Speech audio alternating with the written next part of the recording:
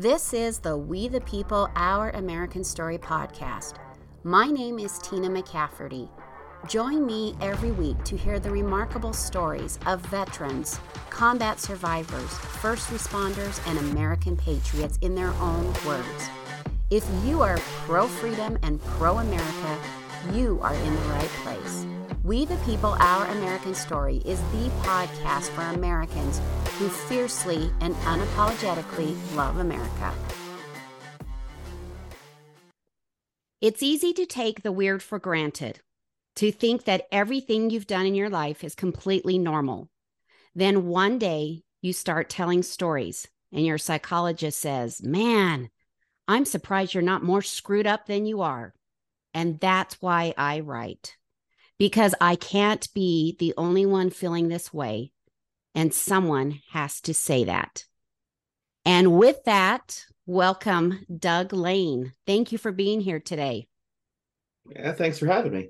You are welcome, and I am excited to hear your story. So let's not hesitate. Let's get started at the very beginning. Can you share with us a little bit about growing up, what life was like for you as a child and your family? Sure. I was the youngest child in a Navy family. My dad was a naval aviator, and he finished off the last part of his career at Naval Air Station Kingsville in Kingsville, Texas. He was a South Texas kid. My mom was a South Texas kid, so they wanted to settle near family. And Kingsville is kind of an interesting spot because it has a huge Mexican population. Then it has the Navy base and a university and the King Ranch. So we had ranchers, naval pilots, Mexicans, and college students, and that was kind of the demographic growing up. Like the American melting pot. Yeah, it was great. It was great. In fact, a lot of times when I tell people I'm from Texas, they say, "Well, you don't really have an accent." And I said, "Well, that's because I grew up with the military accent." You know, you get the military folks from all over, and all of their accents sort of bleed together, and there's this sort of homogenized, generic military accent.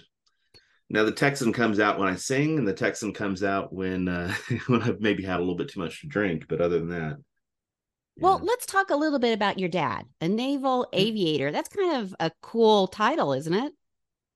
Well, especially if you ask him. Um, yeah, I mean, he was a pilot. He flew S2s or S3s. Um, he became an officer, I want to say in like 1969, and retired in 89. But yeah, I mean, he did his fair share of of flying, of pilot instruction, of aircraft carriers, all that kind of stuff. Um, but yeah, I mean, I grew up around aviators, and they all think that they're the most amazing thing in the world. I think they're pretty amazing. I mean, you can't help when you see a fighter jet fly overhead. Or did you have the when they did the anniversary for the air refuels? Did that fly over you a week or so No, ago? Okay. It flew right over my house. I mean, I swear it was just a few hundred feet up in the really, air. And I just thought, you can't help but think you're a badass when you're flying one of those. I mean, how can you it's pretty not? cool. It's pretty cool.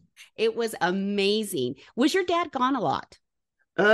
Yes, although by the time I came along, he was out of a lot of that part of his career. And so I remember him doing a 6 month tour of duty in Diego Garcia, which is off. It's an island in the middle of the Pacific Ocean. And I want to say I was maybe 5 or 6 when that happened. But I mean, I was what 7 years old when he retired, so I missed out on the majority of that. My brother and sister, were with him, when they got stationed in the Philippines, and he did several tours on different aircraft carriers, and so that was more normal for them. But yeah, I missed out on most of that. You said you come from a naval family. Were there others in the Navy as well? Well, a naval family in the sense that my dad was in the Navy, but my so one of my uncles was also a naval aviator. He flew spy planes. My grandfather on my mother's side. He was a tank driver in World War II, so Army. But yeah, there's a lot of military in our. Why did you join the military? Was that something you wanted to do growing up, or one day you thought, hey, I'm going to join the military? What's that all about? Honestly, um, I had every intention of specifically not joining the military. And the recruiter was really effective. That's all, that's the best way to say it. The recruiter got me. So what happened was there was this army band recruiter that was coming through and doing tours and all of the different band programs, and you know, and I thought it was kind of silly, so I just kind of made jokes about it. And he made a comment, well, it's really prestigious, it's really hard to get in anyway, you probably, it's probably not even worth the time. And that hit my ego so hard, because then I wanted to prove that I could do it.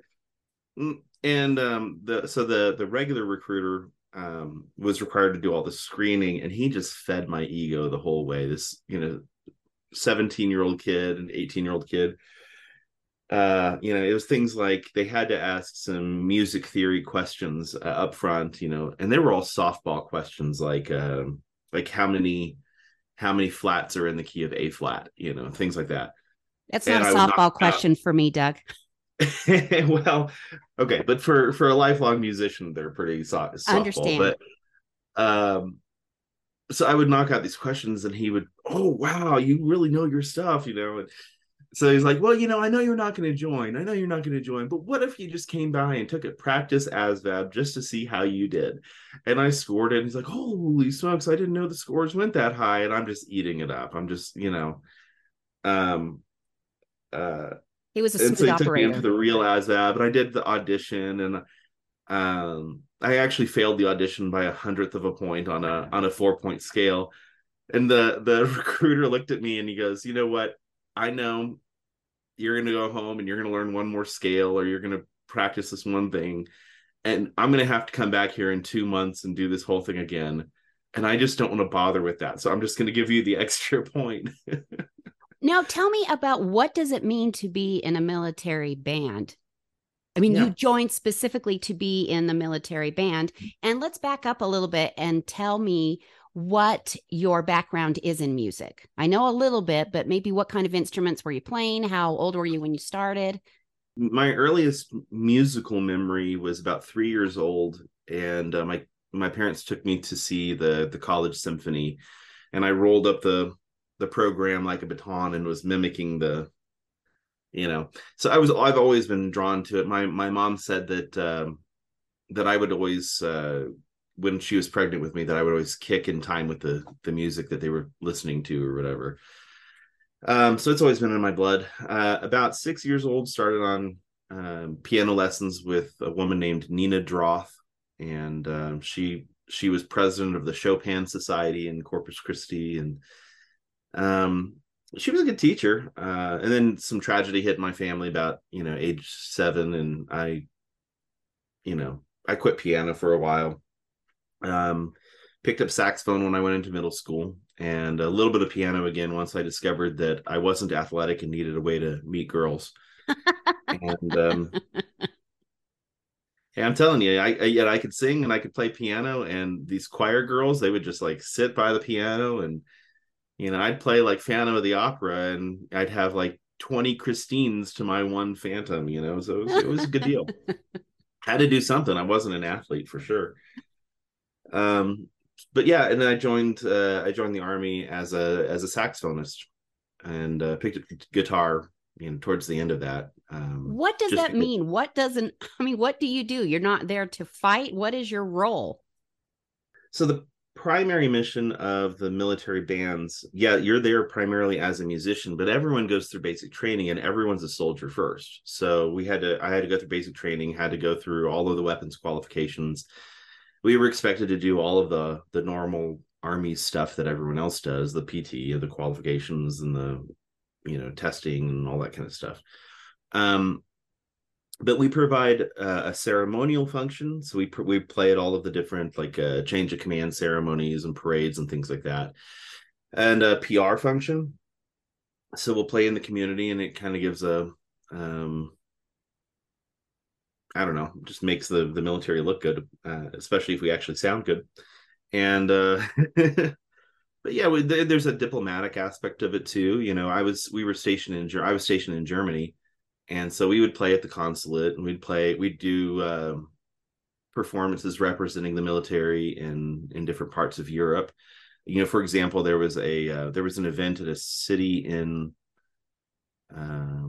France, and I can't remember the name of the city offhand, but they were having an anniversary of their liberation during World War II, and so they wanted the American band there, and so we stood as kind of representatives in that case of the military, and we entertained them, and they were very gracious, and yeah, so that's that aspect. Now, in times of war, and I'm not sure if this is still the case because 20 years ago is 20 years, Mm-hmm. things change, but the military bands in times of war are assigned to augment the military police in securing and defending the like division headquarters.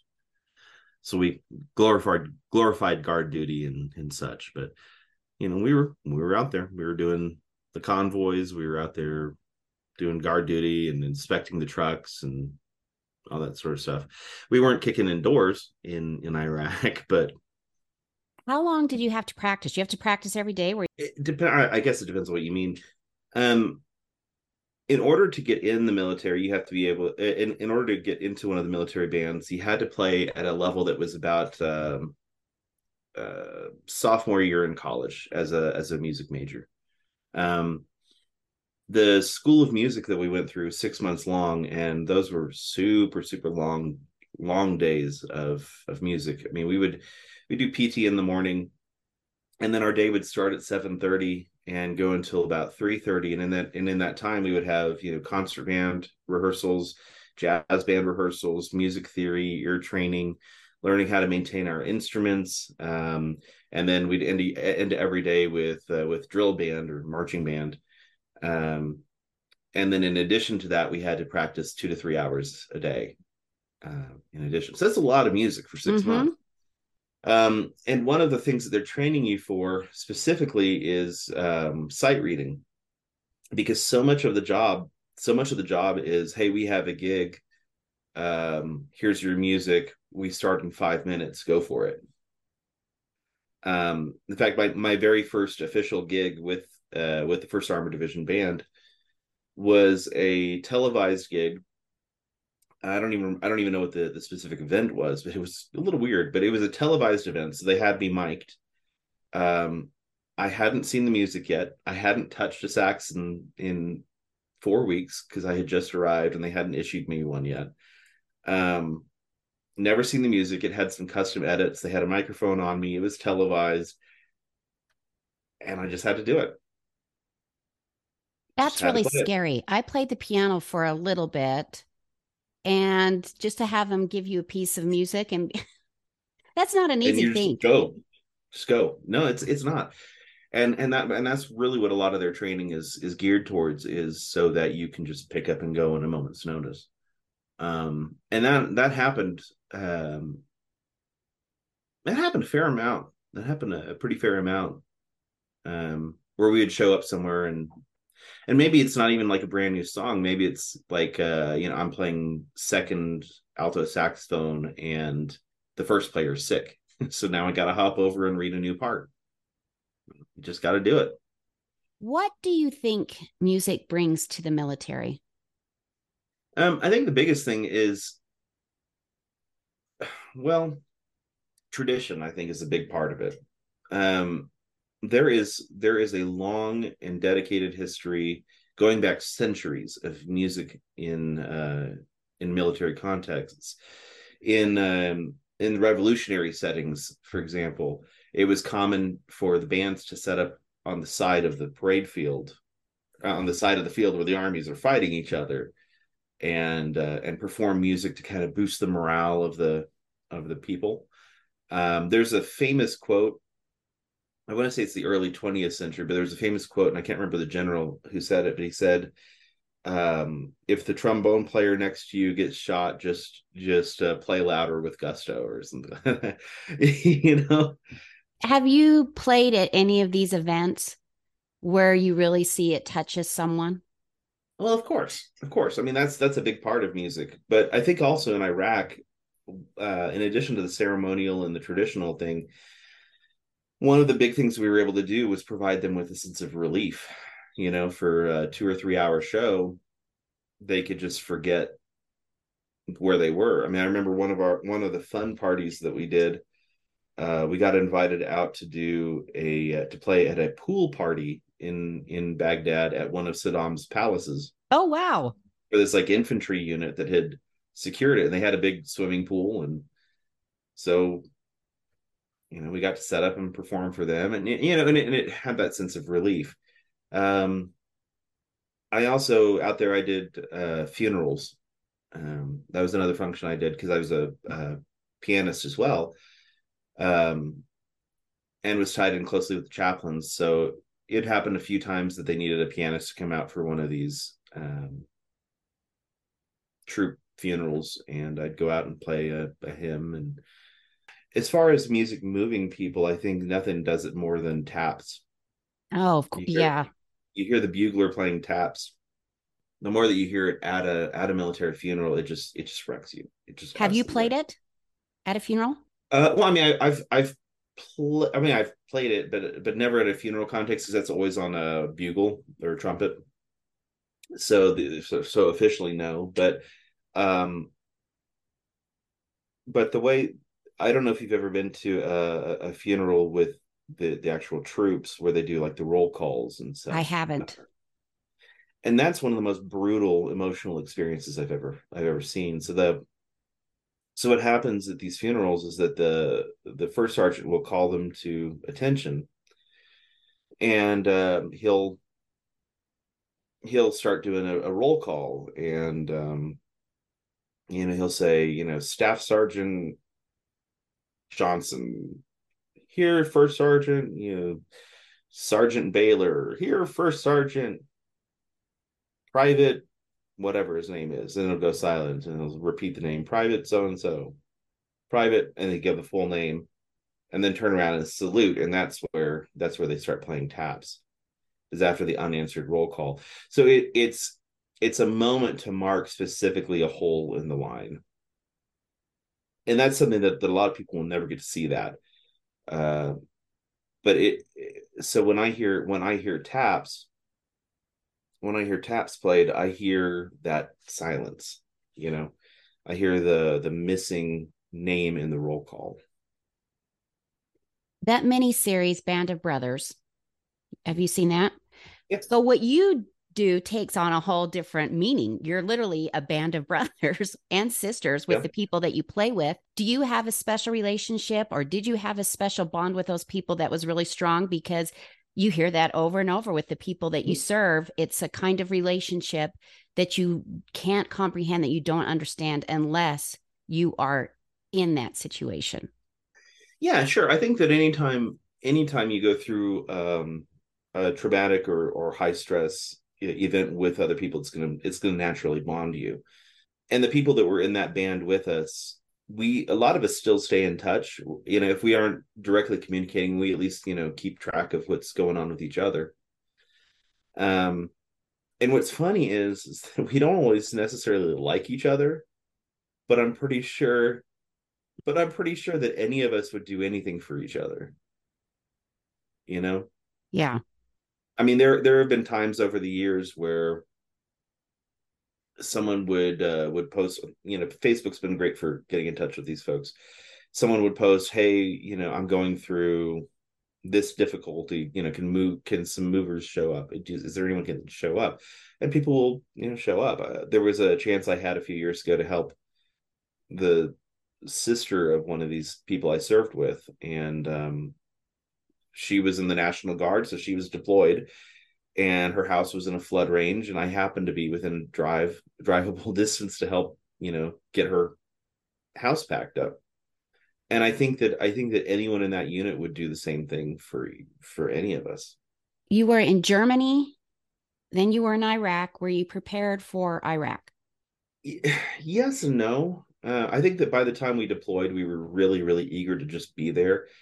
And we got there pretty early in the whole Operation Iraqi Freedom thing. We got there 3 months after it started, or 2 months after Mm. it started. So there was like the initial invasion, which was the First Marines and Third Infantry Division of the Army. So we came in to relieve the Third Infantry Division. So we were there right in the beginning. So there were things that we were just eager to get to. We didn't really have any of the like some of my friends and colleagues that have been in more like action oriented, combat oriented units. I mean, they talk about, seeing the bodies blown everywhere, and we were fortunate we didn't have to deal with any of that. um I think for me, the daily rocket attacks, that was really unnerving. I think I wasn't prepared for some of the bad leadership that I saw out there. But as far as the living in tents and living with sand and the heat, and we had a pretty good idea at that point of what we were getting ourselves into. And so in a way it was kind of a welcome relief to just get to it. Mm. We had spent so many months preparing. Did you lose anybody close to you or know of any people that were lost that kind of shocked you or, wow, this is real? Well, I mean, so no one in our immediate units were injured at all. We were very, very fortunate in that regard Yes. because we were doing a ton of convoys, and yeah, as I said, the rockets were coming in every day, and fortunately they had terrible aim.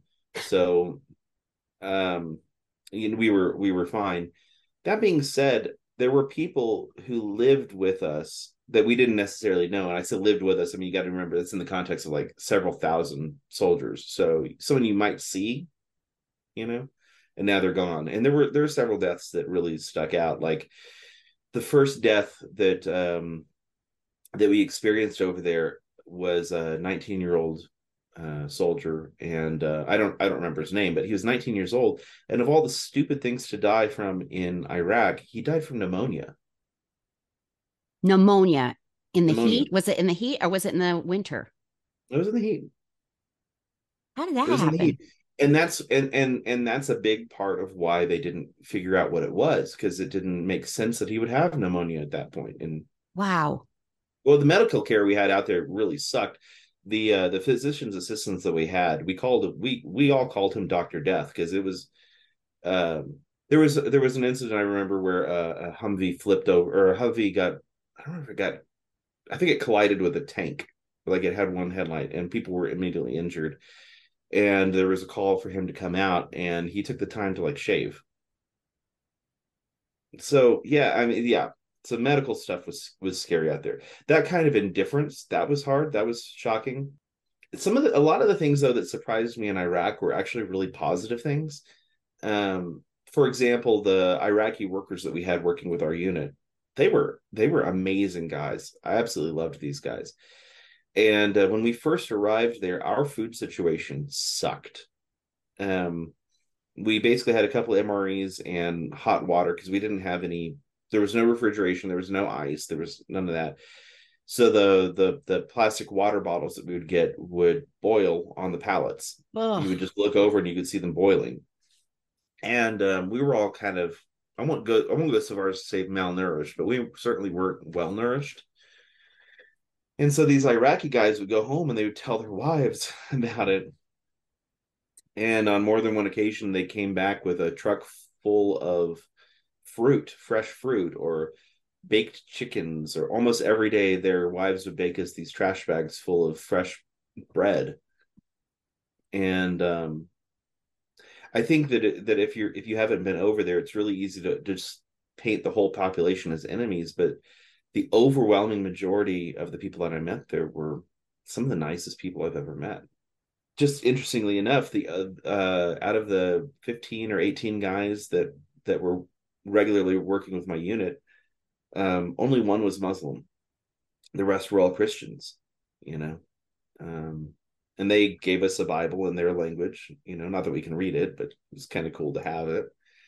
And they would come to our church services, and it was neat. How do you feel, or what are your thoughts? You were over there at the beginning. Mhm. We're there for 20 years. And now we know where we are or where they are. Do you have feelings or thoughts on that about everything that happened there with you there, with everything that you saw, with the funerals that you're talking about? And now here we are. I have very similar feelings about Iraq that I do about Afghanistan, even though I was never in Afghanistan. But I think in both cases, there's a lot of thoughts, there's a lot of feelings, but I think that in both cases, there needed to be an exit. We couldn't stay there forever, but the Agree. manner in which the exits happened was shameful. I think that even leaving behind some amount of a small training force or support force or something like that to assist the local militaries would have gone a long way. When Obama pulled everyone out of Iraq and then ISIS just swooped in, they started rounding up all of the Christians, painting the letter, well, the equivalent of our letter N on their doors to mark them as being, from the Nazarenes, Like a the scarlet letter. Christians. Yeah, right. Or like the Star of David, and they would mark them with that before they dragged them out and killed them in brutal ways. Um, and I became a Christian over there. You did. So yeah, um, so I always felt an affinity to the church there, and that was incredibly hard to watch and know that like there's nothing I can do. There's nothing any of us can do to help them. So I think that the way that the withdrawal happened caused a lot of the aftermath. It was more important politically to get everyone out. Well, I'm sure Yeah. you have to feel pain for the people who, when you were there, they had hope. Mhm. And now that hope has just been ripped out. And it's just as bad as it was before, maybe even worse. I don't know.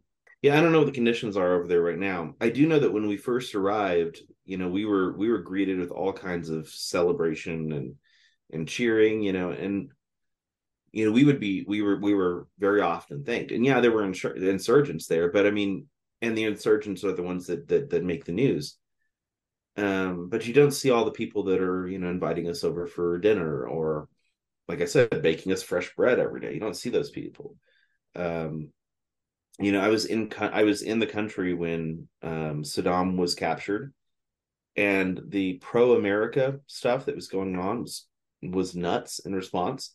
The celebratory gunfire was all over the place, which takes a little getting used to, but and I was there in country when Uday and Kusei, his sons, were killed. Yeah, and same thing. Lots of celebration. So what happened between then? I mean, I wasn't there. But I believe What I've seen the heart of these people, and I, I believe that they have the potential to make something beautiful out of it if they can ever get out from the situations that they're in. Um, do you mind sharing a little bit about your transition to Christianity? What was that? Sure. So I was actually raised. So I was raised in a Catholic family, but when I say I wasn't a Christian, I mean I think that it's possible to be raised in a religion and not be a believer. Of course. Does that make sense? Yeah. Mm-hmm. In my case, it came um it came through two veins.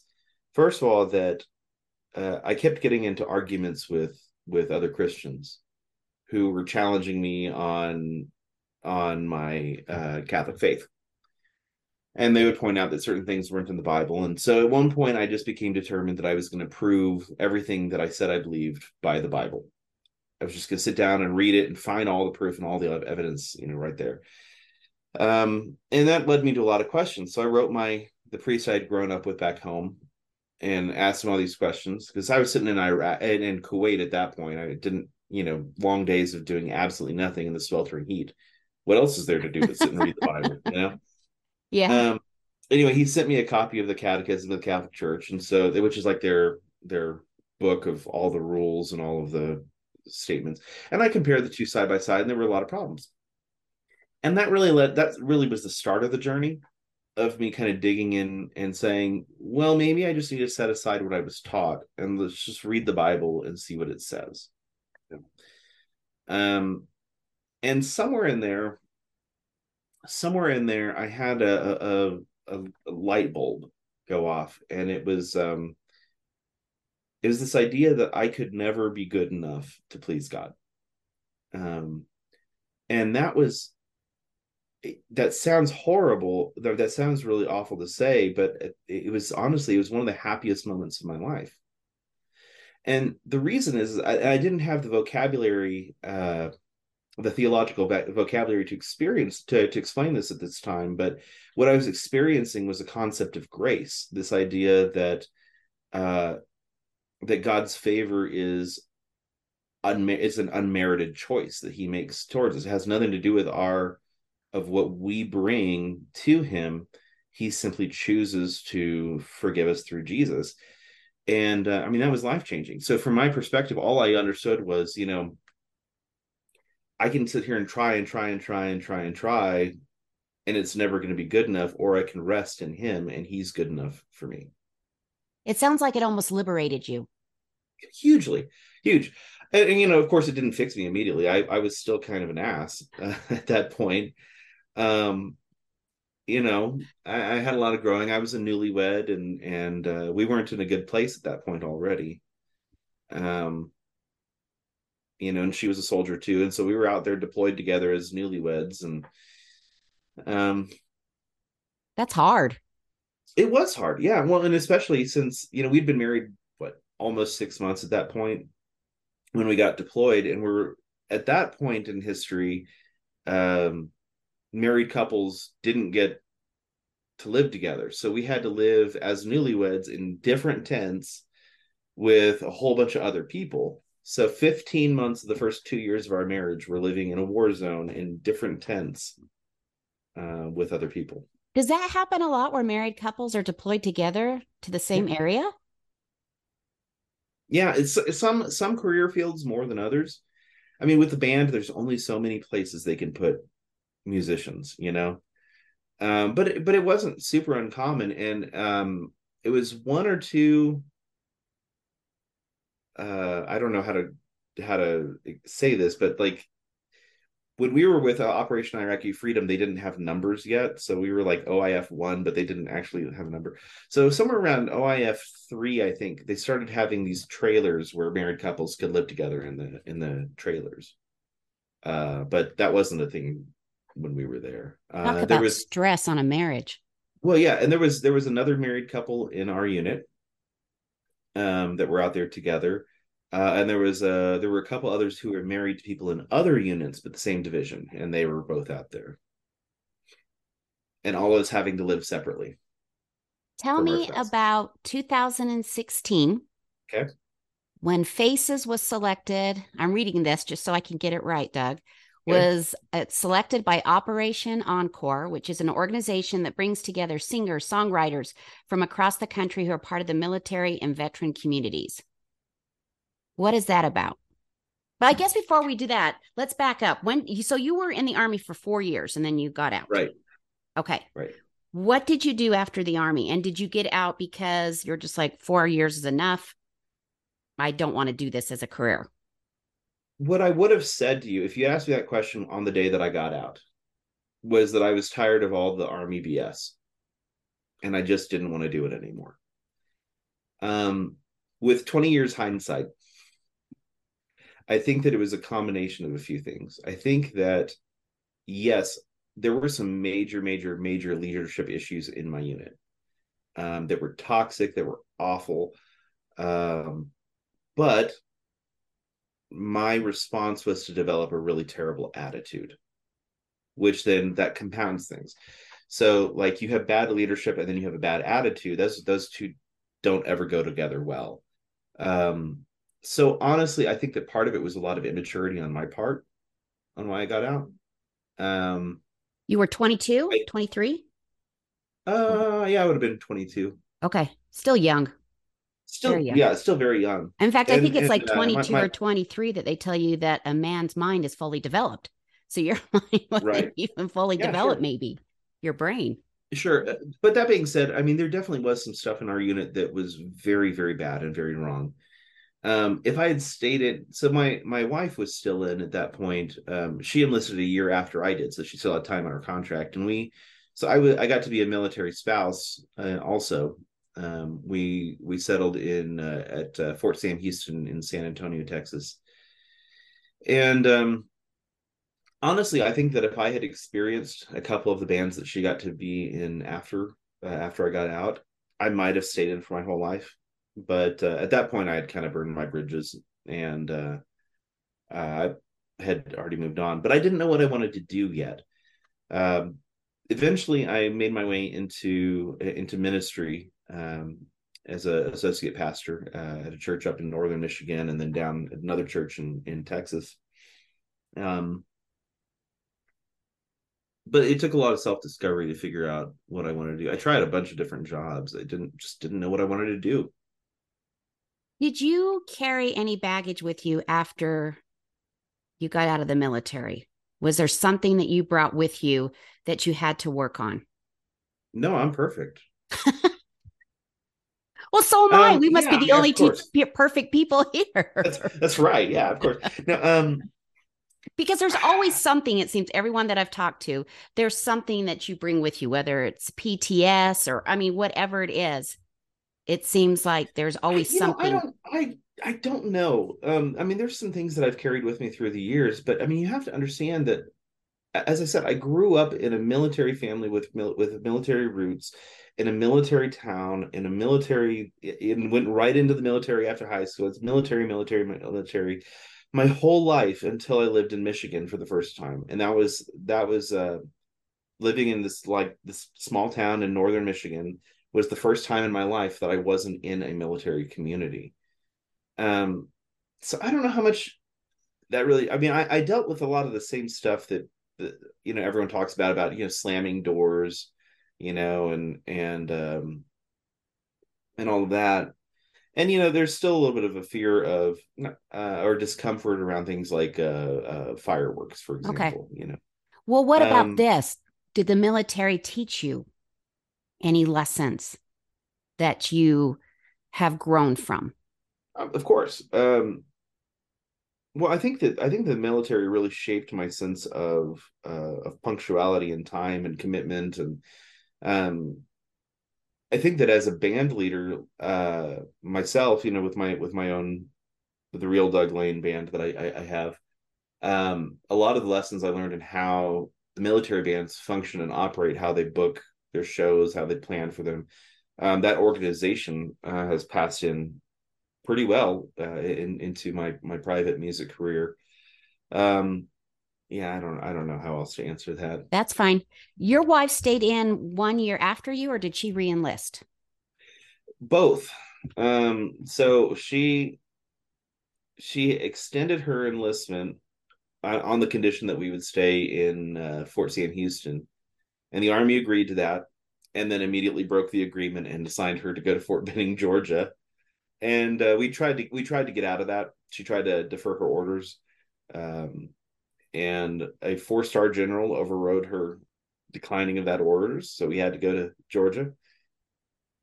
And yeah, and then she got pregnant with our son Patrick and decided that enough was enough, and she took a pregnancy discharge. She had already completed her initial tour, so she got all of her benefits, and um, yep, got out, and that's when we headed up north. Okay. Well, let's take it to 2016 and tell me about All this right. Operation Encore and what that entails. So Operation Encore originally started with the intention of becoming a record label. They're now a nonprofit, but they weren't at that point.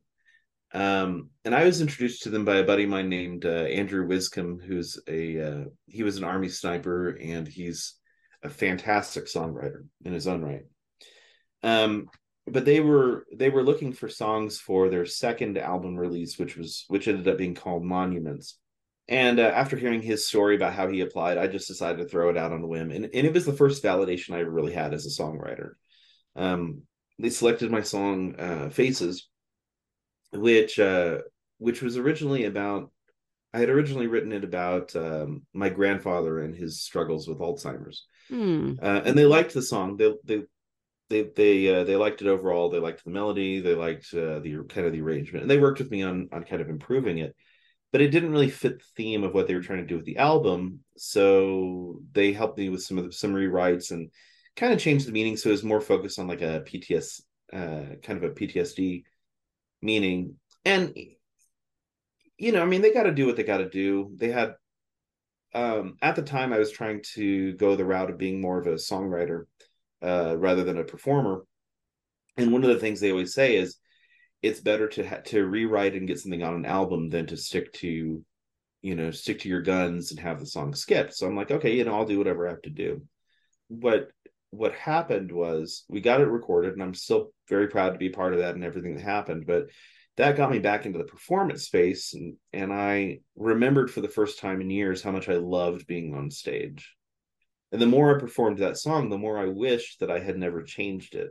So when I got time to do my first set of recordings for my first EP, um, that was one of the first things I decided on was that we were going to do Faces, but we were going to do it with the original lyrics, and that's been a good decision overall.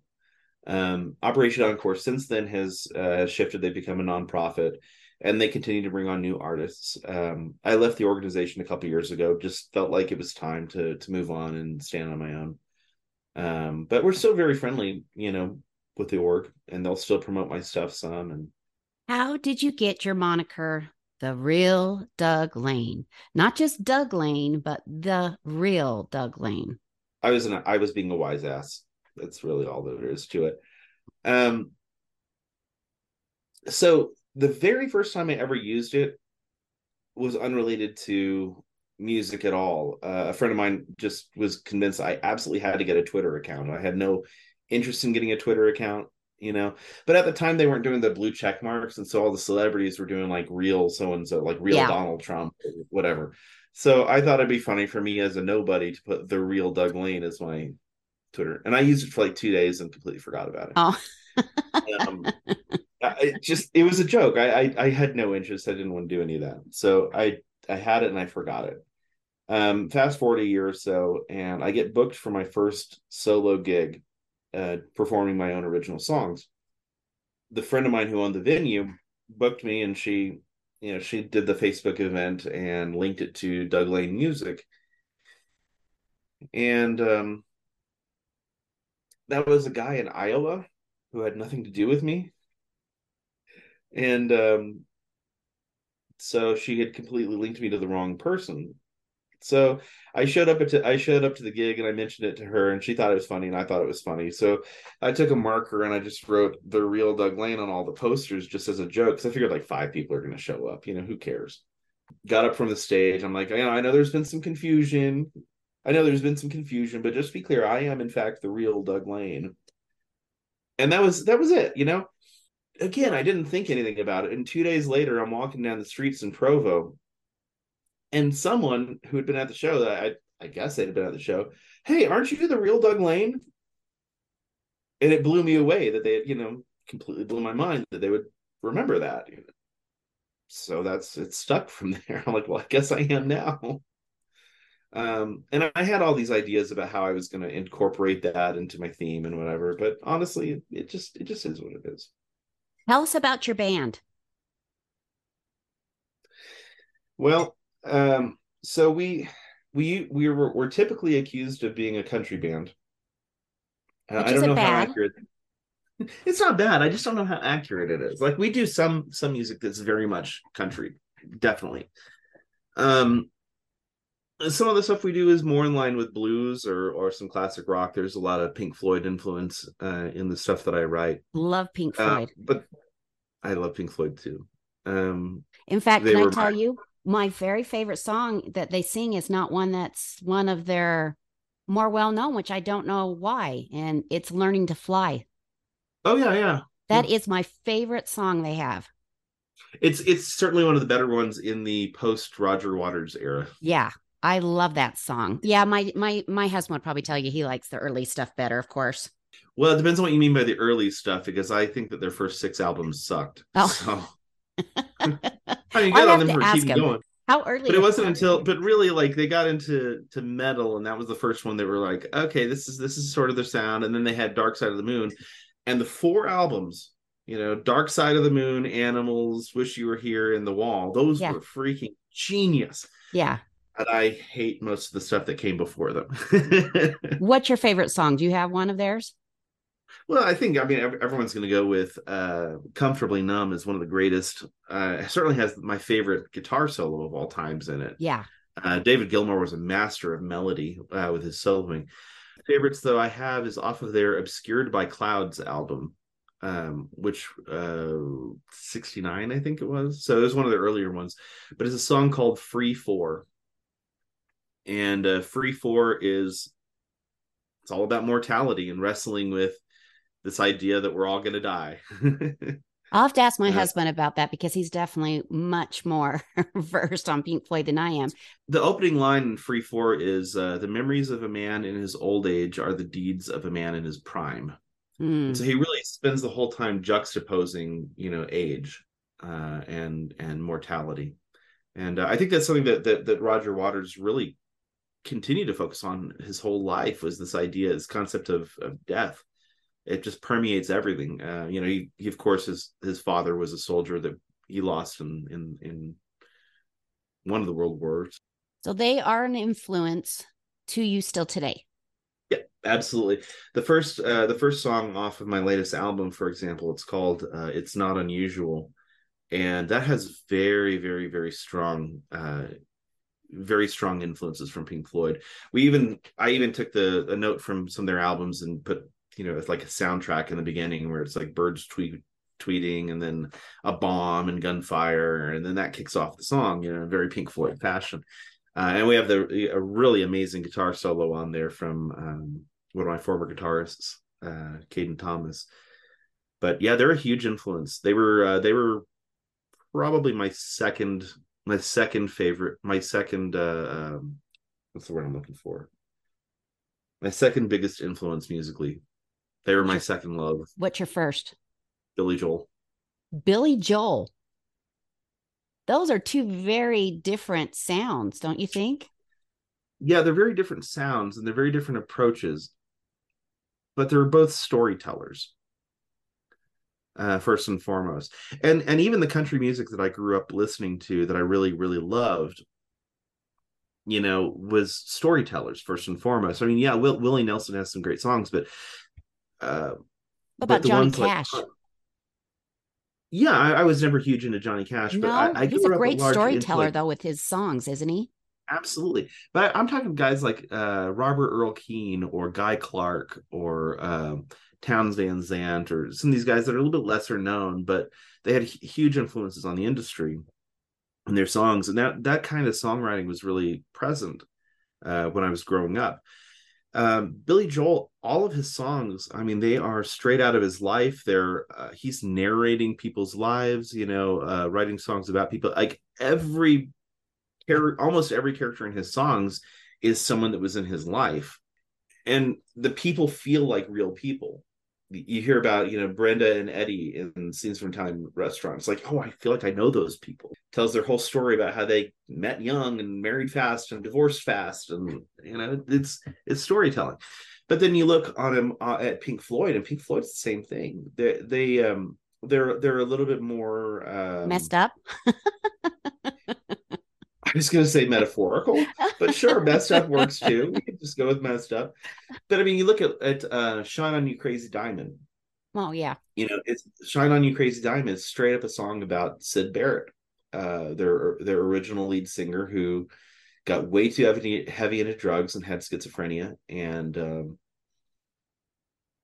so they're telling stories. The Wall is an amazing narrative, start to finish, and there's layers that even now decades later, after I first heard it, I'm still uncovering new layers of meaning in that work.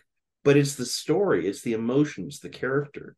You have this fictional character of Pink and how he's wrestling with his past and his emotions, and you have the In the Flesh song that kind of bookends his reflection. So in the beginning, you see him as sort of this self depiction of a Nazi like character, and then it does a flashback, and everything between those 2 points is just him realizing how messed up he is. I can hear my husband singing a song and like, which one is pink? Yeah, that's in. Yep, that's off the Wish You Were Here album. That's Have a Cigar. What Yep. kind of stories do you want to share, or what kind of stories are you writing about in your music? And what do you want people to get from those stories? Well, on my first album, on Water from the Stone, I was largely just, I don't know. I don't know how much narrative there was in that. I was largely just trying to write songs that people would like, you know. I took a little bit of a, which there's nothing wrong with that, right? You just write differently. You write differently when you're trying to write songs that are going to get picked up by radio. You just write differently. Um, but with this latest album, this Pocket Full of Pills, it felt like going to confession. I just had a lot of emotions and a lot of feelings that I needed to get off my chest. And a lot of that centers around mental health issues, depression, anxiety, um, PTS. Um, I've dealt with suicidal ideology for 30 years, which is You longer than have. I've been. So it actually predates the military. Um, Do you know where that stems from, Doug? yeah, childhood trauma. I mean, we talked about my dad being this hero, but honestly, my dad was an ass, and um, my childhood was horribly traumatic in Oh, several ways. Um, my mother was in a severe car accident when I was 7 years old, traumatic brain injury. And my dad, rather than being around, spent as much time away as possible, and with the other woman, whoever that was at the time. And how bad was your mom's TBI? what's that? How bad was your mom's TBI? Severe. She had a severe closed brain injury. She was unconscious for 6 weeks. Oh, wow. Which, yeah, and when she woke up, she was paralyzed on her left side. She regained mobility and feeling in her left side, but she was in the hospital for well over 6 months and probably should have been there longer. So, who took But care of you during that time? Was your dad around or was he he gone? was around in spots, but for the most part, my sister, who was a teenager, was a big part of that, and my grandparents um, were the ones that were most present. So the grandpa that I wrote about in Faces, um, he was a good man, and he stepped up in a lot of ways. He was kind of a father figure for me. And do those suicidal thoughts, are they like, I'm not good enough, so my I wasn't good enough for my dad to stick around, or It's interesting because no, you would think, but at least in my experience, um, and I'll say this that I about a year and a half to 2 years ago, I started some treatment that made a huge difference in that. Did the ketamine treatments, and they've yes. been absolutely life changing, absolutely life changing. No, a lot of it was just the idea that the pressure of life was too much, and it's largely just escapism, not being able to not being able to deal, um, not seeing a way out. Um, so I know some people, when they're experiencing ideation, it's more along the lines of, well, people would be better without me, or something like that, and I think that creeps in some, but no, my self-destructive stuff was more just an inability to cope with life and reality. And that being said, a lot of it is not even, I mean, what I discovered after I did these ketamine treatments, because it was the first time the voices went quiet. Can you explain for to us, because I kind of know, but I think it's kind of confusing what that therapy is. Okay, yeah, let me share this, and then I'll get back to what it is and what it Okay. does. So after the ketamine treatments for the first time, that was the first time in my life where I wasn't experiencing multiple suicidal thoughts a day, if not multiple suicidal thoughts an hour. That's exhausting. And it is absolutely exhausting. And I would go a few weeks, and then all of a sudden I'd have one of these thoughts pop in my head, because a lot of times they're just invasive thoughts, flashes of imagery. It's not that I'm sitting there mulling over I'm particularly sad. Something just triggers something in me, and all of a sudden I have a mental image of a gun to my head. It comes out of nowhere.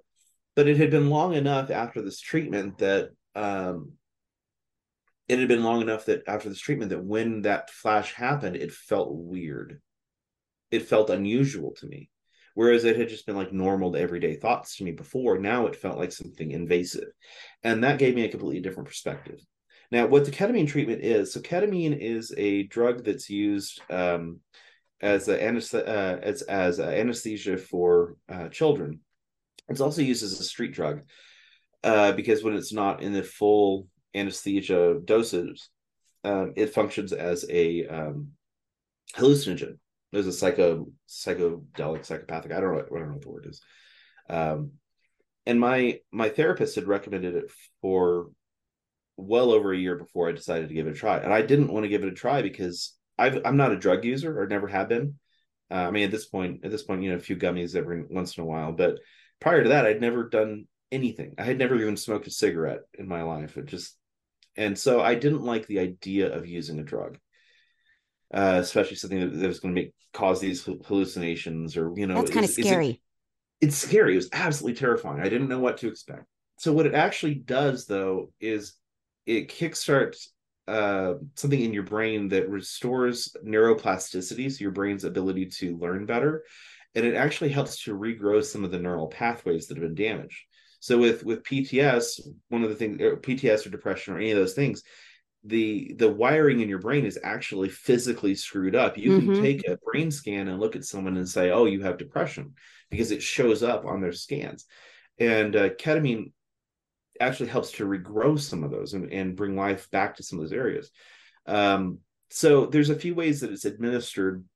The VA offers it, I believe, as a nasal spray, which is one of the less effective, is my understanding. That's one of the options. Microdosing through pills is another option.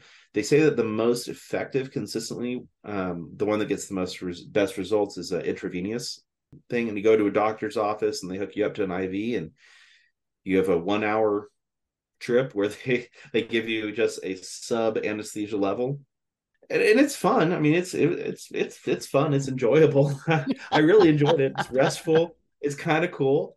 But the thing is that it seems to me that all of the effects that you get from it are the side effect rather than the actual effect of the medication, because the effect from the medication comes in the days and weeks afterwards. When I went for an initial doctor's consult, one of the things I really appreciated about this doctor who ended up treating me, she said, "Well, don't expect any significant change for the first 3 sessions." Okay. She said, "But if you get to session 5 and there's no difference, cancel the rest, because it's not going to work for you."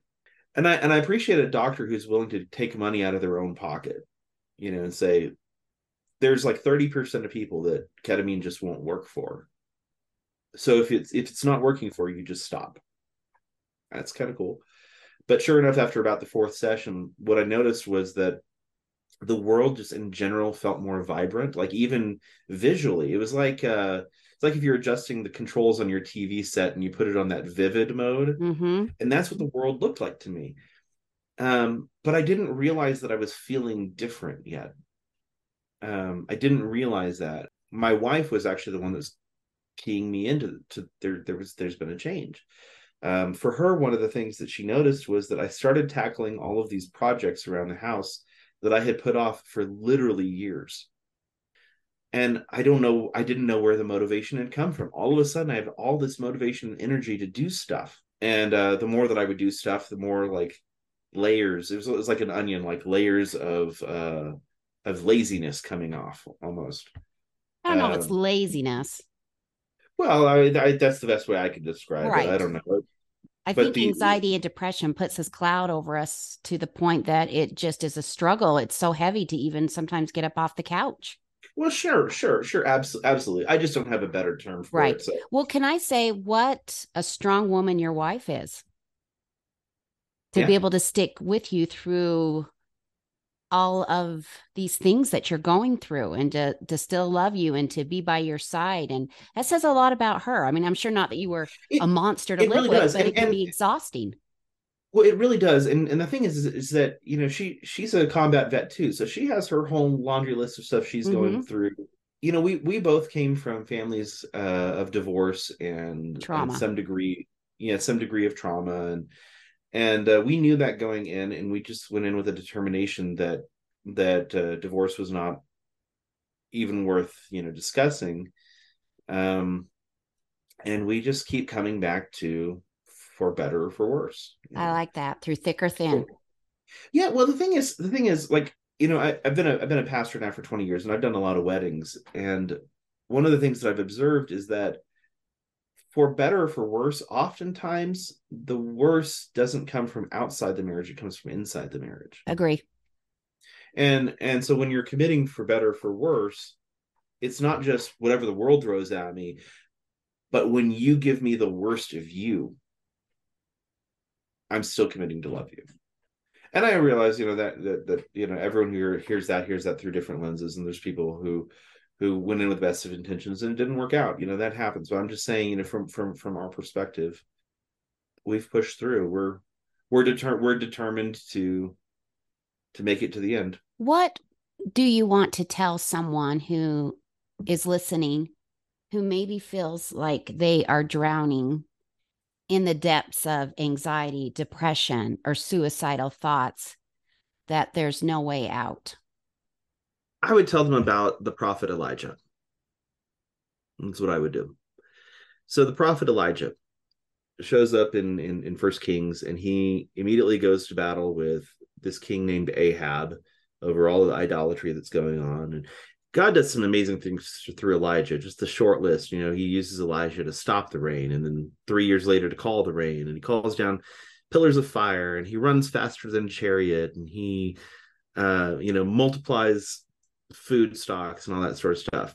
And then after he's defeated all these prophets, right, he goes and he encounters the queen, and she says, may it be done to me very severely if by tomorrow you're not also dead. Basically, like, I'm going to kill you by tomorrow, or may the gods deal with me very dearly.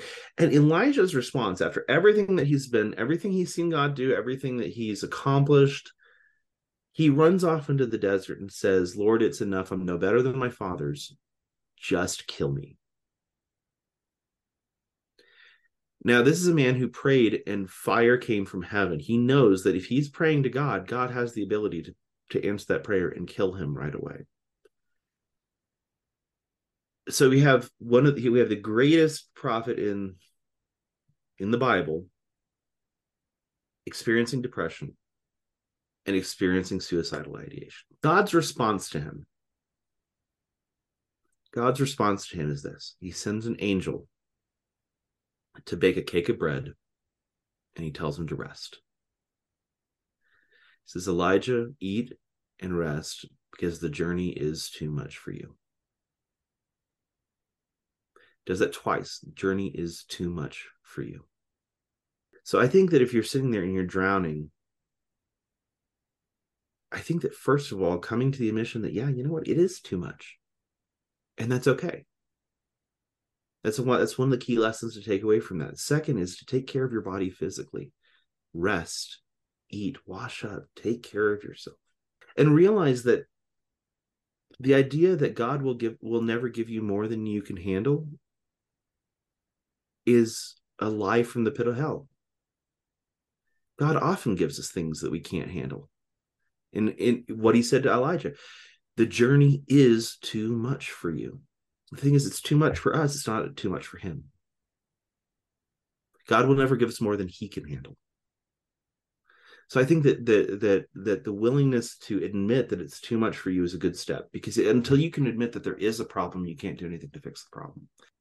I think also, don't believe the lie that your brain is telling you that you're the only one or that you're alone in it. It feels that way. Our emotions feel real, but they're not true. So later on in that passage, Elijah meets face to face with God on the mountain. And it's this famous passage that everyone quotes out of context where it says, there's a fire, the fire came and God wasn't in the fire. There was a wind and God wasn't in the wind. And he was an earthquake, but he wasn't in the earthquake. And he was a still small voice. Well, the reason why God wasn't a still small voice in this case was because anything more would have destroyed Elijah. So God comes at him with tenderness. And Elijah pleads his case. And one of the things that Elijah says is he says, I alone am fighting this fight. I'm the only one doing this. I'm the only one standing up for what's right. And so often in depression, like that's how it feels. Like we're the only ones who care. We're the only ones that are struggling in this. And God just says to Elijah,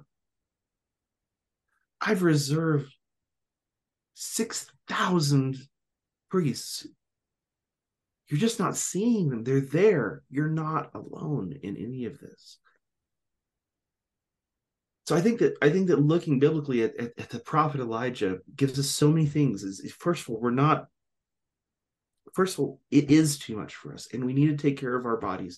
But we're not alone, and that God isn't angry at you because of your depression. Like we would expect that God would turn around and say, well, shame on you, Elijah. Where's your faith? Pick yourself up by your bootstraps. And he doesn't. He does the exact opposite. He says, man, you're tired. Go get a nap. Here's some bread. That's fantastic. That's great. How many albums have you put out? So far, we've done two full albums, one EP, and then a few singles. Mm-hmm. And I have asked you if you might perform one of those selections from your album, correct? Yeah. Which one do you want? Whatever you think is fitting is fantastic. Tell us what album it's from and what the selection is called, please. Well, the first selection is called Tuning.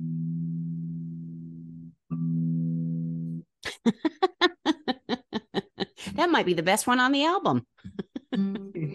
It might be, yeah. I'm going to play a song called Church and Photographs. So you asked earlier about the effect of music on other people, and I think this is one that has I've gotten more feedback on this one than any other. This is from my latest album called Pocket Full of Pills. And what does that mean? It's really a pocket full of pills. Mm-hmm. So Pocket Full of Pills is another song on the album. And the idea for Pocket Full of Pills was that I was looking at my stack of medicines one morning, and it just occurred to me how many chemicals I have to put in my body to make me normal. And so Pocket Full of Pills, I could play that for you. I just can't. Doug's looking around for something. I'm looking around for my capo, which I can't find. Pocket Full of Pills. Let me see. I might be able to do it without. I usually play it in a different place, but I can't find my capo to change the thing. So, yeah, I'll do Pocket Full of Pills. Okay. So Pocket Full of Pills happens in two different parts, and the first, and it's meant to represent two sides of the struggles of depression. One is the sort of the medicated side that we put forward to everyone, where we're smiling, but underneath the veneer of the smile, there's something else going on. And so it's very whimsical in the beginning. The second part of the song really hones in on what I believe the inner voice is saying, which quite simply is, don't give up on me. So this is Pocket Full of Pills. I've got a pocket full of pills for my brain. Doctors say it'll help to ease the pain. Somewhere between numb and just insane. Got a pocket full of pills for my brain. There's 1,000 tiny voices in my head. Some recall every stupid word I've said. Other voices want to see me dead. 1,000 tiny voices in my head. When the morning sun is spilling on the hill, its rays are piercing through my inner chill. Before the vestiges of feeling cloud my will, I kill them with a pocket full of pills. Don't give up on me.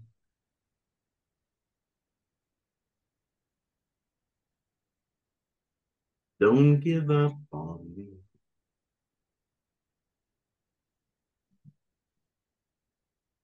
Don't give up on me. Don't give up on me.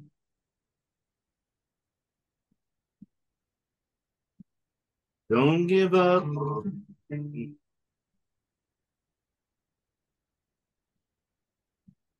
Don't give up on me.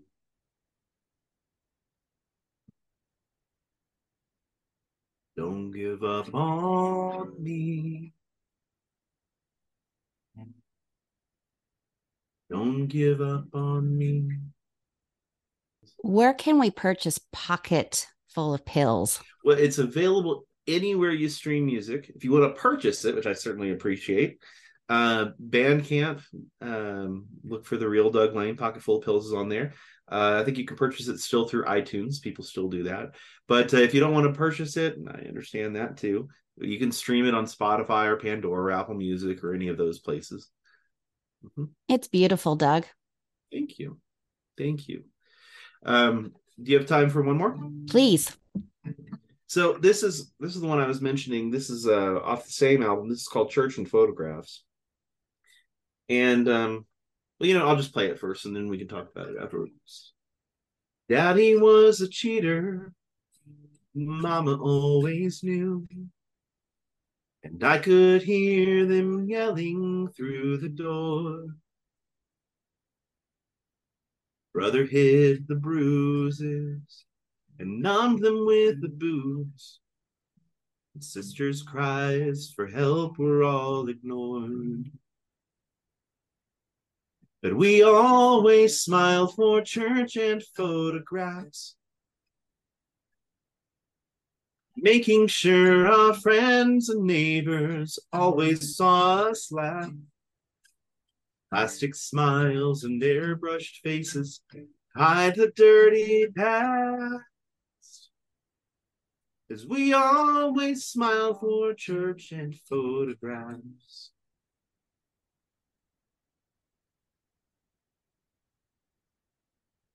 I was just the youngest, so they all left me alone. But my young years recorded every word. All of these years later, you'd think that I'd moved on. Sometimes I relive the things I heard. We always smiled for church and photographs, making sure our friends and neighbors always saw us laugh. Plastic smiles and airbrushed faces hide the dirty past. We always smile for church and photographs. Hiding dirty laundry, it's about the only thing we did. It might help a man save face, but it ain't ever helped a kid. We always smile for church and photographs, making sure our friends and neighbors always saw us laugh. Plastic smiles and airbrushed faces hide the dirty past.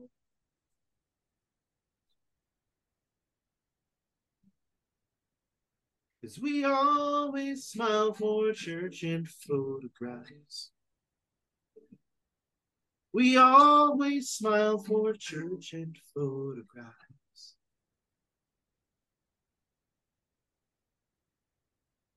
I'm guessing that's autobiographical, Absolutely. That's the most autobiographical song I've ever written. but I also think it's universal what you're singing about, which is how many of us hide behind those smiles. And my Yep. husband always tells me, you never know what's going on behind closed doors. You think It's someone has a perfect life and they may be struggling more than we'd ever guess. 100%. And I think that that's the reason that particular song off this album has really resonated with people. Because I think that there are a lot of folks out there who feel the pressure to always appear perfect, who feel the pressure to conceal what's really going on.